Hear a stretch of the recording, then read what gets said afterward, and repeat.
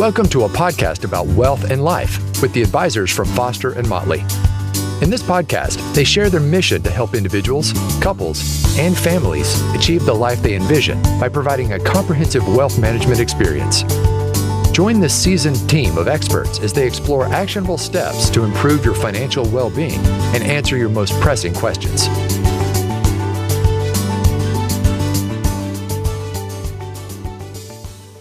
Charitable giving can be done for any number of reasons, some altruistic and some rooted in the age-old question, what can I get out of this? Well, whatever your reason, you still have to decide what you will give and how you will give it. To discuss a variety of options, Foster & Motley's Tony Lockhart and Rachel Rasmussen are with me, Patrice Sikora. Tony's a financial planner, Rachel is an investment manager. And it's great to be talking to the two of you again. It's been too long. We got to do this more often.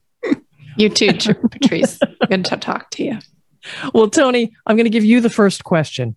What seem to be the reasons that people decide to make charitable gifts? Patrice, that's a great question. People give for lots of different reasons. People give oftentimes to religious affiliations. It's just kind of part of what they do. And whether it's your church, your synagogue, or whatever it may be. Another reason that people give is causes that mean something to them, whether it's a person you've lost in your life or some interaction or some event in your life that was meaningful to you that you then are connected to that cause or charity for some sort of reason. We've had, unfortunately, we had a colleague pass sometime last year, and he was very involved. He was an Evans Scholar, which has to do with underprivileged kids that get scholarships based on caddies that are golf caddies that get scholarships to college. And we were fortunate enough after his passing to set up a scholarship fund on his behalf. So it was just something neat. It was a cause that was really near and dear to us, or near and dear to him, and something that we could honor his memory by doing. So things like that are really neat and cool.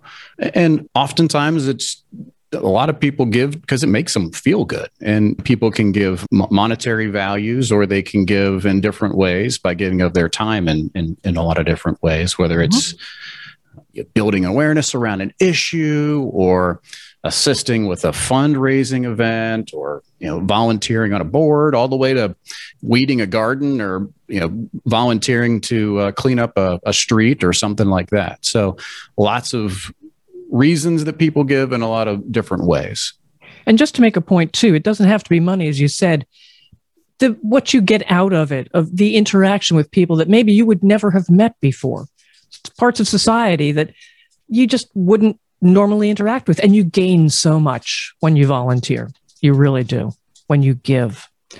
So and now that's a lot more fun than writing a check, I think. I think it is. I think you got skin in the game, so to speak. You're in there. You're actually doing it. The time, money is great. Time is even more precious sometimes. Our two most valuable commodities, time and money. Yes. All right. So we've decided to give money. How do you do that? You just write a check, or what do you do? Well, it's a question of who do you want to give to, or what do you want to give to? Perhaps you've already identified a specific charity. Sometimes you already know the amount, you already know the cause, you already know who you're going to write this check to. Say it's a tithe for a church or something like that. Other times you may want to do some research. And there are some great resources out there. You can look on the web. And one great site that we've recommended to clients before is Charity Navigator.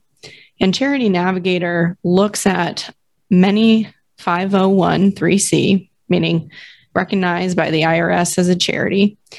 It looks at these organizations and it scores them based on transparency, how financially responsible they are, and how much of their funds that they receive either go to the programs themselves or to administrative overhead. So that could be of interest to a donor. I think that's a good place to start.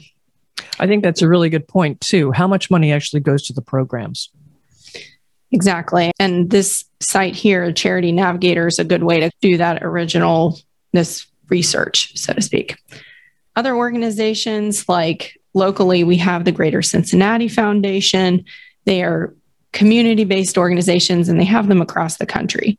But what those sort of roles for GCF, for example, they fulfill is connecting donors to causes that would speak to them. So they meet with donors. They know all of these organizations that are across our region, and they try to match donors with causes that may be of interest to them. So they play matchmaker. And I think they do a really nice job. So that's one way to help identify something that may be of interest to you. Rachel, you volunteer. Tell me about that. Well, one of the ways that I've looked at what organizations do I want to give to, whether it's time or money, is through volunteering as a grant writer or grant reviewer, in other words. Mm-hmm. So a grant reviewer gets the opportunity, these organizations collect, like GCF, for example, they have a fund called the Women's Fund. There's also another organization locally called Impact 100 that I'm involved in. And they collect these grant proposals from many small organizations. And I get to review these and I get to look at what is this organization about? Why are they asking for money? What are they going to do with this money? How are they going to be fiscally responsible? And throughout that process, you really get to know things that you never would have heard about up until that point. So I've learned about a lot of different awesome work that people in our community are doing and never would have heard about that had it not been for this grant review process. Foster and Motley, how do they get involved in this process? How can they help? Yeah, we kind of get involved from the very beginning and throughout. So from the very beginning as part of our onboarding process, one of the conversations, one of the questions we talk about is charitable giving, their charitable goals. So getting an idea of what they're doing currently and how they're doing that. So that's the beginning part.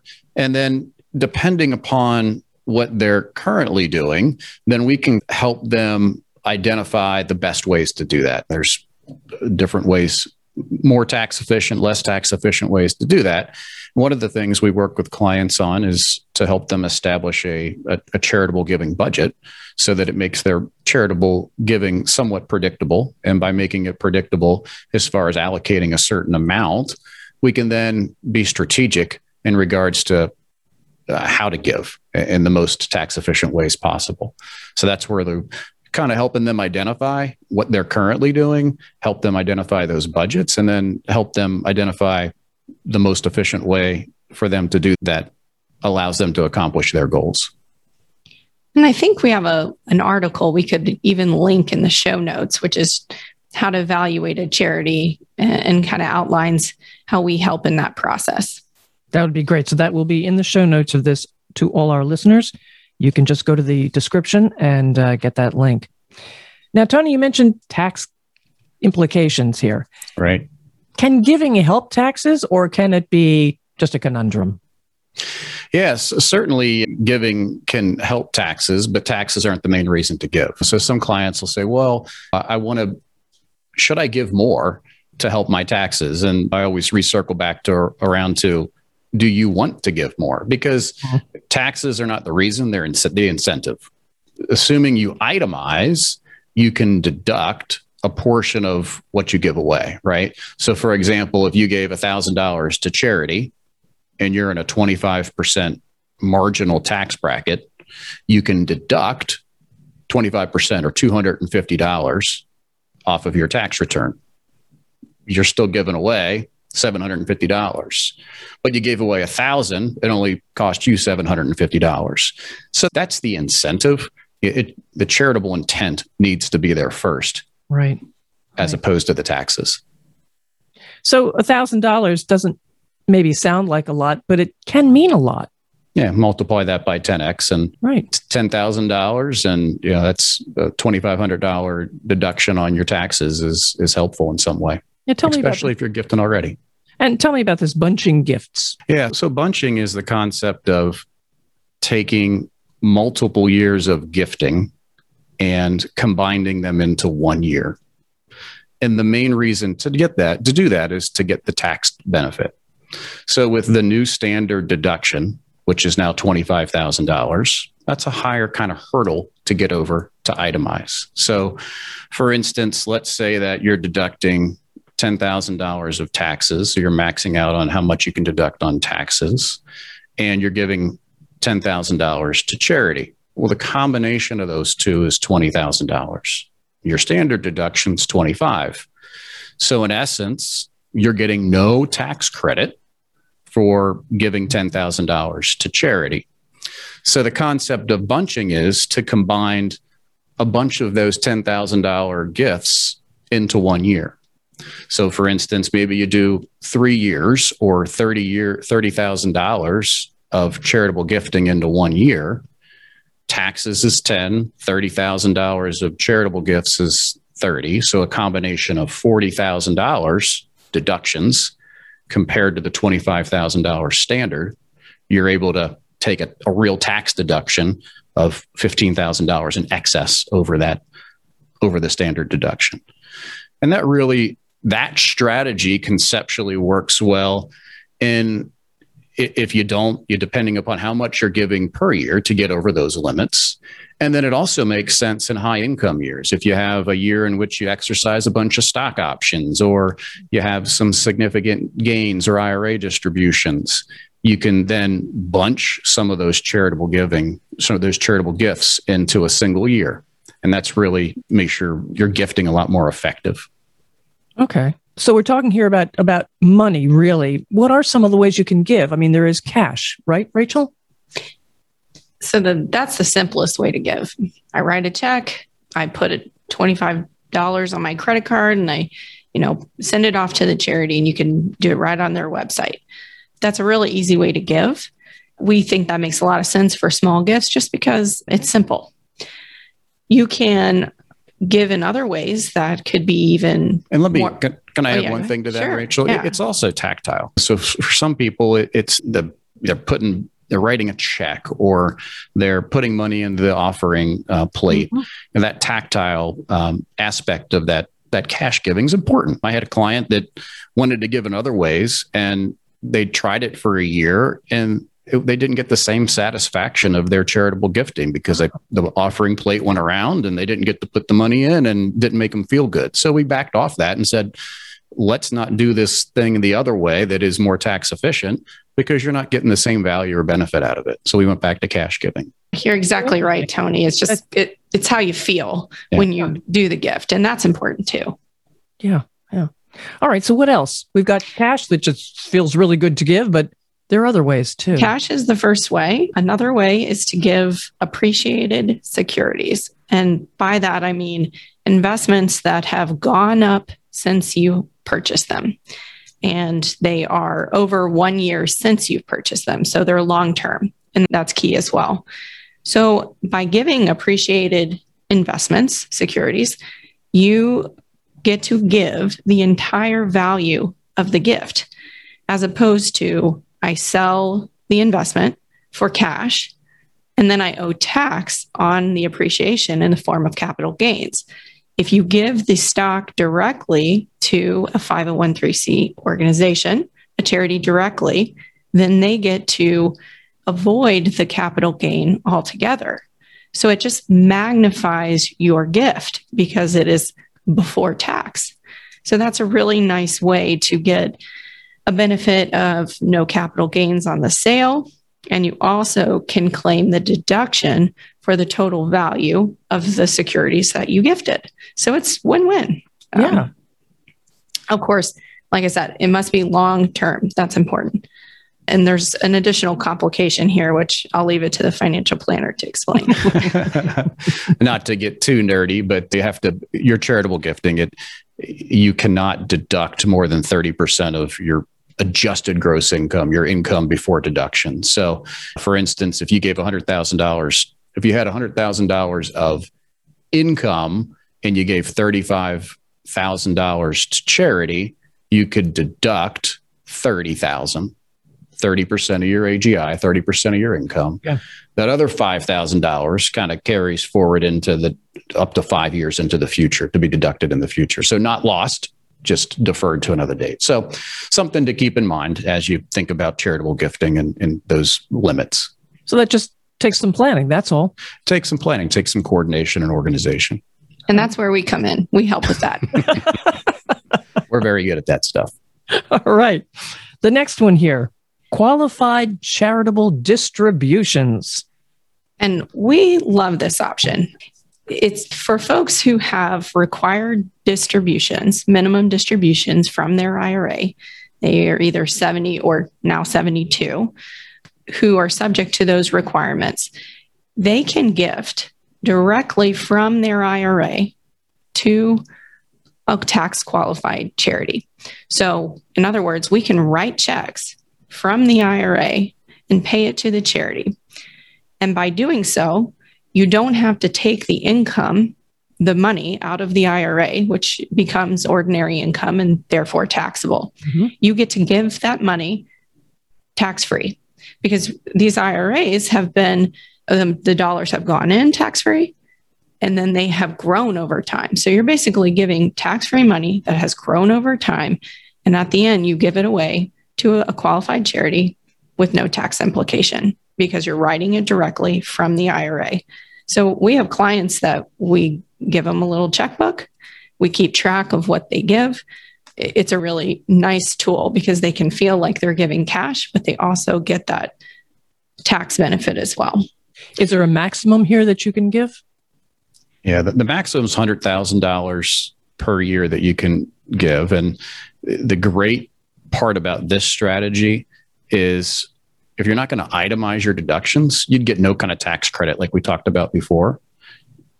If you don't need to itemize to take this. So for people that are taking the standard deduction, okay, they get this money out of their IRA account completely tax-free. So if they gave $10,000 to charity from their IRA account, that's $10,000 that doesn't hit their income that otherwise they have to pay taxes on. So it is hugely beneficial for folks that are taking the standard deduction. And that they did change the required IRA distribution rules, how much you have to take out of your IRA account each year when you need to start doing that. It used to be 70.5. They changed that to 72. The IRA deduction that we're talking about is still eligible for people that are 70.5 though. So even though you don't need to take money out until age 72, you can still take money out of your IRA account at age 70.5. Okay. My head is almost about to explode. Oh boy. Because I'm trying to keep all these things straight. Individually, they seem pretty simple, but there's this caveat. Now tell me about those strategies that have a lot more caveats. Yeah, so there's some more complex strategies that we don't want to get too deep into, but if you have a closely held business or some highly appreciated properties or things like that, there are some different strategies that can be utilized to give those assets to charity and sidestep the capital gains on those. So those are things that we can talk about on a kind of a one-off basis. Okay, great. So dear listeners, if you really want to get into the weeds here, call Foster and Motley. They can help you. All right. Now, donor advised funds. I understand this can be a way for someone with a greater amount of wealth to really go. It's not that difficult. Yeah, donor advised funds are really cool because you get to put money into this fund. And I think of this fund as a conduit. You put the money into the donor advised fund, and then you get the tax deduction in the year in which you put the money into the donor advised fund. But now this is a fund and you're just suggesting where it goes. Right. So once the money's in there, you've cut the ties. To be considered a completed gift for tax deduction purposes, you cut the ties. But you then get to make recommendations or suggestions to those end charities. So again, it's a conduit in some way that you put the money in, you get the tax deduction in the current year. It's up to you to decide how quickly or how slowly to give the money to the end charity, to make the recommendations to the end charity. So you could let's say you put $30,000 into the donor advised fund. You do that maybe as a part of a bunching strategy in which you want to put multiple years of gifting into the donor advised fund, and you give $10,000 out per year for the next 3 years. But you're taking that $30,000 deduction in the current year. And it works really great for what we were talking about before, appreciated securities, because some charities, they don't want $1,000 of P&G stock or XYZ stock, right? They can't deal with that easily or well. You can give $1,000 into the donor advised fund. Once it hits the donor advised fund, it's automatically sold to cash. Okay. And then you can give cash distributions to that end charity. So it makes a really great way to that end charity to get cash as opposed to securities that they may have a more difficult time dealing with. And Tony, that makes sense as well from a portfolio management standpoint, because over time in a portfolio, you can get certain investments that get overweight because they've performed really well. And so we can target those investments that we would like to sell, but for the tax implications, and highlight those for gifts to the donor advised fund, reduce that exposure to that particular investment in the portfolio, but also meet the charitable goal as well. Makes sense to me. Yeah. The other cool piece of that is that you can give anonymously. So through this donor advised fund, you can label it whatever you want it to be. So it can be the Tony Luckhart charitable fund. You can make it sound prestigious. You can make it sound whatever you want it to sound, or it can be completely anonymous. So it's entirely up to you on how you want to do that. And the other cool part is that maybe you don't want to give $1,000 to charity. You want to give $200 to charity. Well, to give $200 of XYZ stock, it may be a half a share, which is not doable. But you could give $1,000 to the donor advised fund. Again, it gets sold to cash, and then you give $200 to that end charity as cash to 5 different charities. So it works really well administratively as well. You mentioned doing this anonymously. Do you have many people that do that? We do have some individuals who just say, I want to give to the nature center or some pet shelter, and they just don't want people to know who they are. They just give because they want to give. And maybe they don't want to start receiving a bunch of letters at their house either. That could be a reason. That could very well be a reason. Yes. That's good marketing on the part of the charity, though. Indeed. All right. Now there's another article that maybe we should mention and put a link in. Oh yeah. Tony wrote this one. So he's getting to be an expert on this particular subject. The hierarchy of charitable giving. If you decide you want to give, what are the best ways in which you can go about that? And that's where we come in. We can't, like Tony said before, we can't tell people how much to give, whether they should give, where they should give. That comes from them and their goals. Our job is just to have that discussion with them. But where we can help is what's the best way to do that? And to be able to maximize the value of the gift, not only to the charity, but to you by minimizing taxes, and to do it in the most efficient way possible. All right. You just mentioned doing this for some time, a lifetime. Maybe you want to do this, or maybe you want it to go beyond. Tell me the difference between lifetime and legacy gifts. Yeah. So we have some clients that, are very charitable, but maybe not as charitable during their lifetime for one reason or another. But they want to give a significant portion of their estate or a small portion of their estate to a charity at the end of their life. And that's pretty cool to do. I mean, there's one of the great ways to do that is to leave a piece of your IRA. Because if you leave that IRA to your kids or your heirs, they have to pay income tax as they receive the money out of their IRA, but the charity doesn't. So you can peel off. You have to do it as a percentage. You could say, I want 98% of my IRA to go to my kids, but I want 2% or 10% or 50% to go to charity. And at the end of your life, the charity gets that IRA account and it goes completely tax-free. Other assets, appreciated securities, as the law is currently written, get a step up in basis upon the passing. So the kids get the assets that they can sell the next day without any tax implication. And the IRA gets the the charitable organization gets the tax-ridden asset that doesn't matter to them because they're a charitable organization.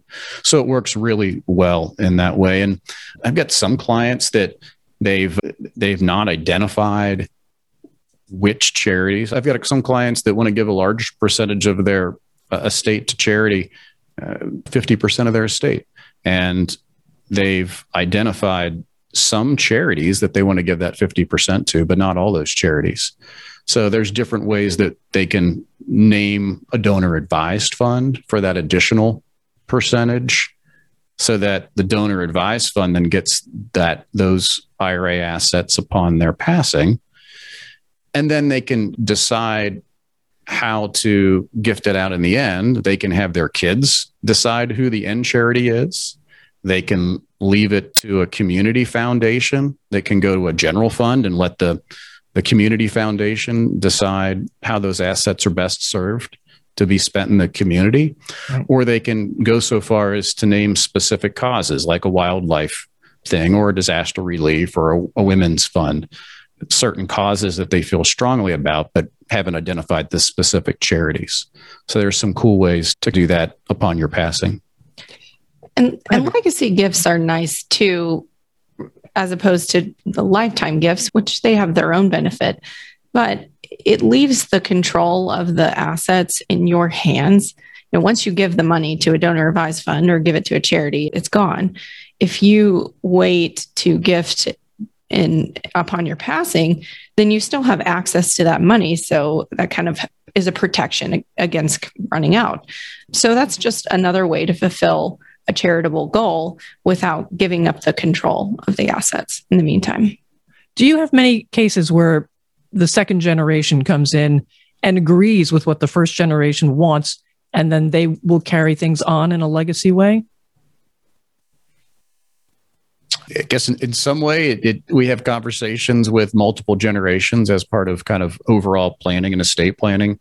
Sometimes it becomes a conversation that the kids buy into. Sometimes it's a conversation where the parents don't really care. This is the way we're doing it, and this is the way it's going to be. So they can go all different directions. I'm just curious in how many families actually do this together. Yeah, it's a mixed bag. Some people are very coordinated and open with these types of conversations. Some families aren't as much, and it just all depends. And we're happy to offer to be a facilitator. Just lay out, here's how it currently stands. Here's how this would work. And sometimes it's nice to have a mediator for those conversations. When family's involved, yes. And I know if we've done a podcast on kind of family meetings and things, estate planning and family meetings, that kind of gets into some of those details. But yeah, we certainly offer those to our clients to open as much as of their estate plan as they'd like. And we can talk about specific numbers, or we can talk about just a general philosophy or layout of how their plan works, so that the whole family has a buy-in and understanding of how the plan's going to work at the end. And generally, we recommend that it makes sense to communicate those things so there's no surprises. How can listeners reach you if they are thinking about setting up some kind of charitable giving? You can check out our website, www.fosterandmotley.com, or give us a call at 513-561-6640. So as you've heard, charitable giving is not difficult. It can be done in any number of ways, as Tony Lockhart and Rachel Rasmussen have outlined in this episode of Foster and Motley's podcast about wealth and life. Subscribe to make sure you hear every show, and share, and please offer your comments as well. I'm Patrice Sikora, and let's talk again later.